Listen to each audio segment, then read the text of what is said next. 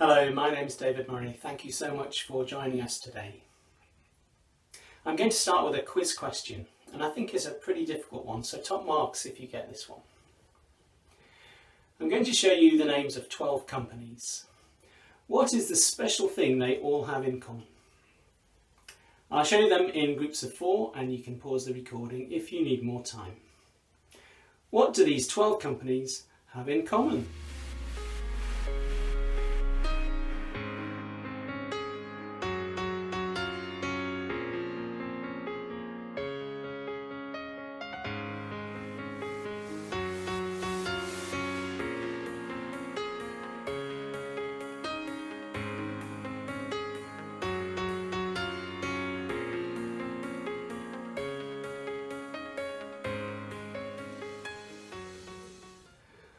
Well, the first 2 pages were all luxury brands, although I did throw in Unilever to try and confuse you.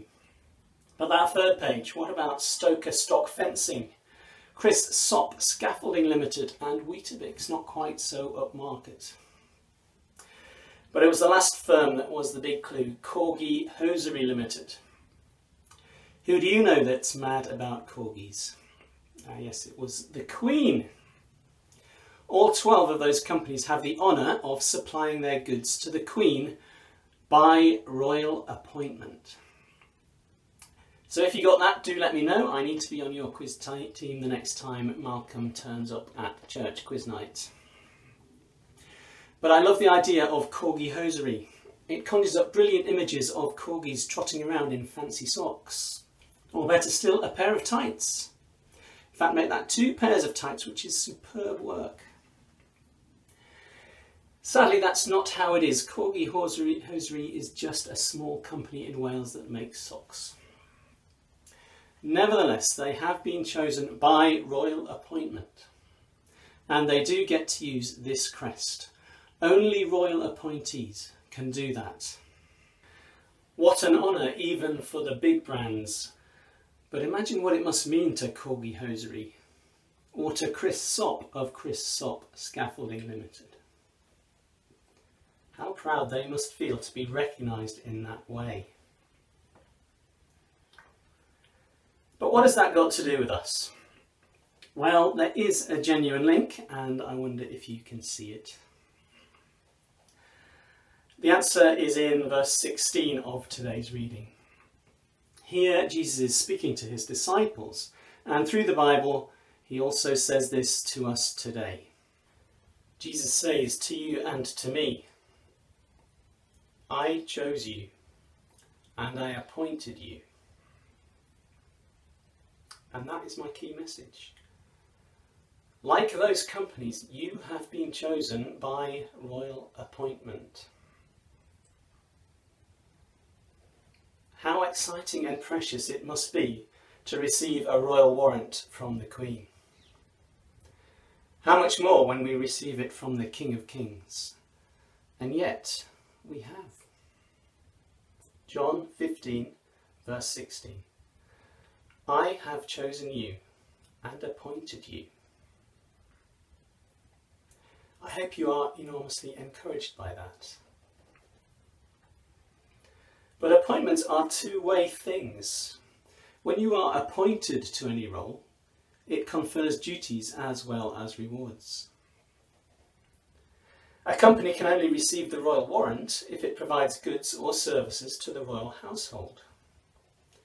And the same applies to us. Jesus' appointment bestows on us a responsibility to serve him and to do our very best for him. Companies don't receive the royal warrant by sending their leftovers to Buckingham Palace. And so the second half of verse 16 explains what we must do in our context.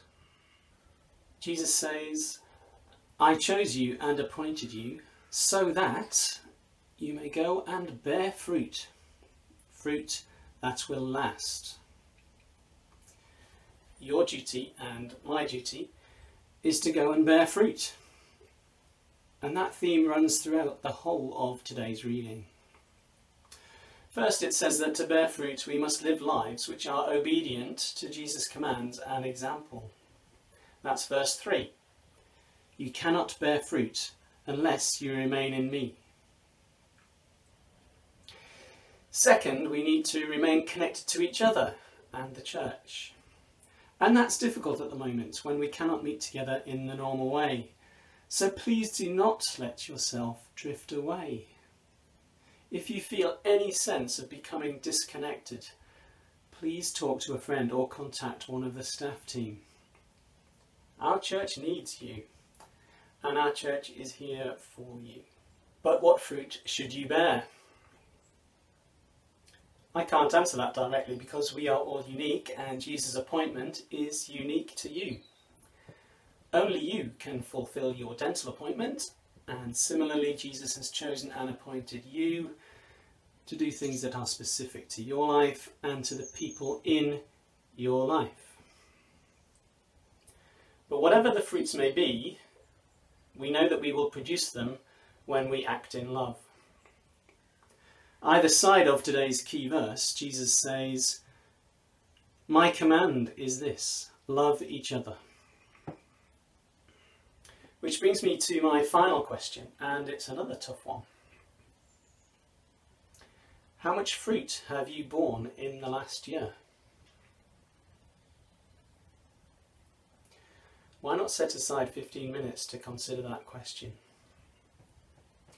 You might like to break your life up into 5 or 6 key areas: your faith journey, your family, work, friendships, your talents, use of your time and your possessions.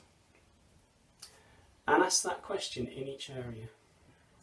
How much fruit have I borne in the last year? When I asked it of myself, there were 2 or 3 areas where I could see some fruits, and that has encouraged me to try and produce another crop soon. There are also 2 or 3 areas where the branches were bare, and that's something I need to reflect on. Indeed, today's passage contains some pretty strong warnings against leading fruitless lives, and we must heed those warnings. The privilege of a royal appointment also confers responsibility. But let's also remember how often the New Testament talks of that wonderful thing called God's grace. If our hearts and motives are right, God does bear with our mistakes. Let me close now.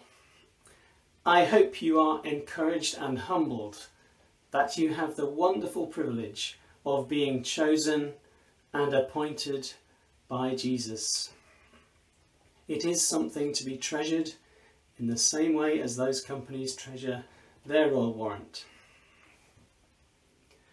I believe it should have a transformational effect on our lives.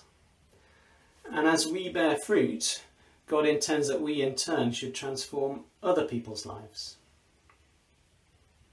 So please take some time this week to think carefully about how well you are doing that, and how you can be even more fruitful in the months ahead.